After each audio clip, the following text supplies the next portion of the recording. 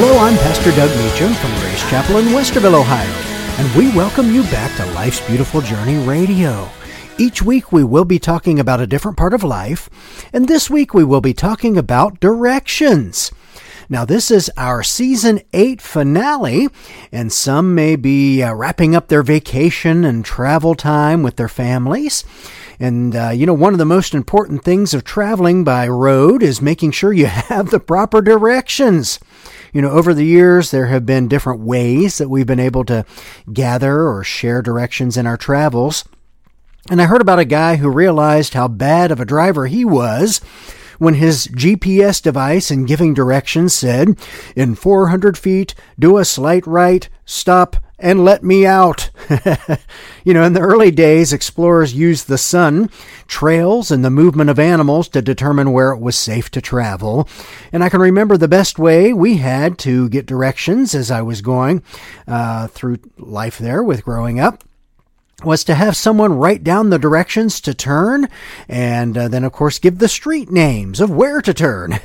Many times the most helpful things to provide were landmarks as guides to turns and to assure and reassure you were going in the right direction. Those early explorers we were talking about, they would do this when they would notate a rock formation that looked like a chimney or something else, and maybe a tree that had a specific shape. But as I was growing up, the landmarks were more like turn at the Dairy Queen, then take a left at the Marathon gas station. When our family planned vacation trips, my mom always liked to go to our local AAA location to get a coveted triptych, they called it. And it was basically a paper version of what we use today for directions. It was a page-by-page map that showed road names, road hazards, construction sites, and any detours you might encounter on your trip. And I can remember being fascinated as a kid, sitting there watching the AAA agent bind together those little pages, and they were probably about 4x6 or 4x8 or so. And then she would stamp little warnings on each page that had possible delays in store for us. Of course, by the time we took the trip, I'm sure there were even more. Because the problem with that, of course, was if you missed a turn, also it wouldn't recalculate your route like the modern GPS devices. But when my wife and I first started using a GPS to travel, it was before the days when it was connected to the internet. And so to try and update the maps, it would take hours of a reboot, a kind of a download and a reboot.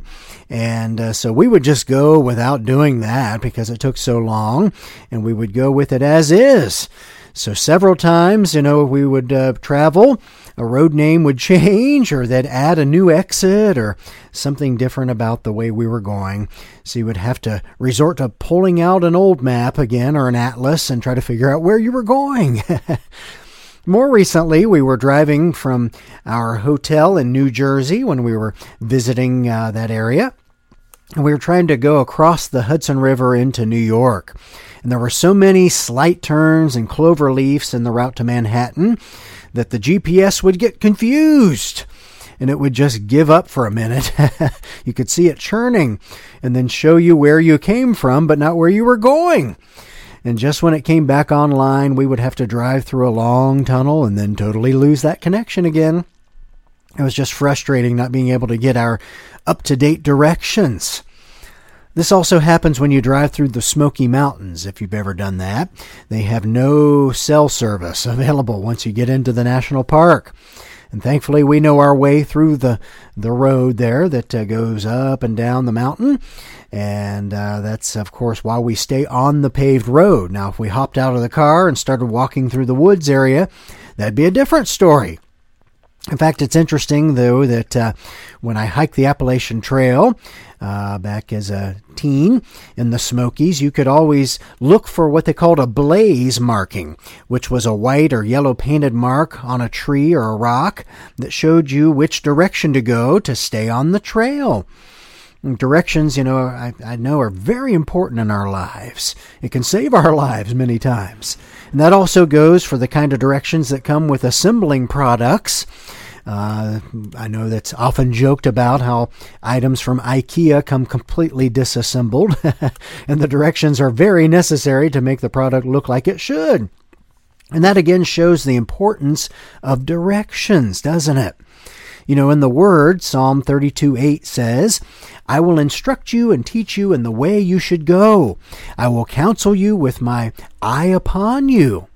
You know, it's most important to hear and follow the Lord's directions in our lives, isn't it? You know, this is the case even when it doesn't always make sense to our human brains.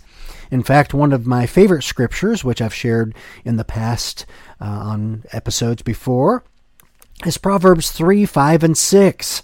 And that says, trust in the Lord with all your heart, and lean not on your own understanding. In all your ways submit to Him, and He will make your paths straight. You know, other translations say, and He will direct your paths. And I think that's awesome to think about, Him directing our paths, isn't it?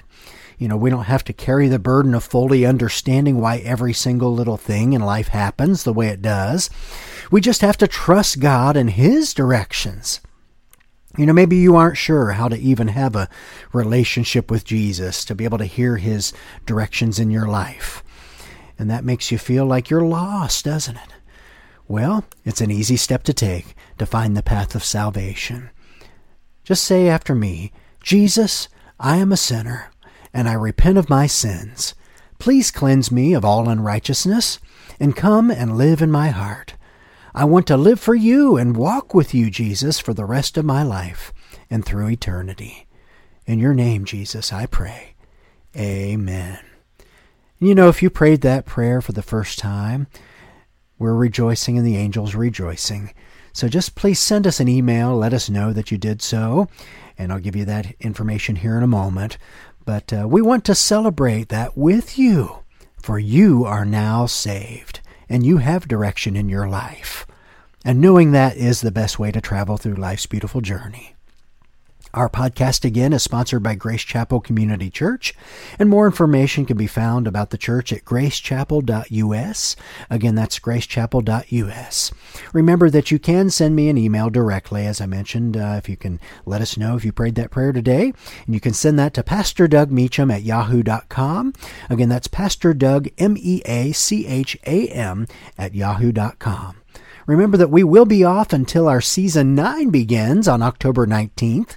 So get caught up on any episodes you might have missed from the past 8 seasons, and then come back in October for Season 9. Until then, thanks again for joining us, and God bless.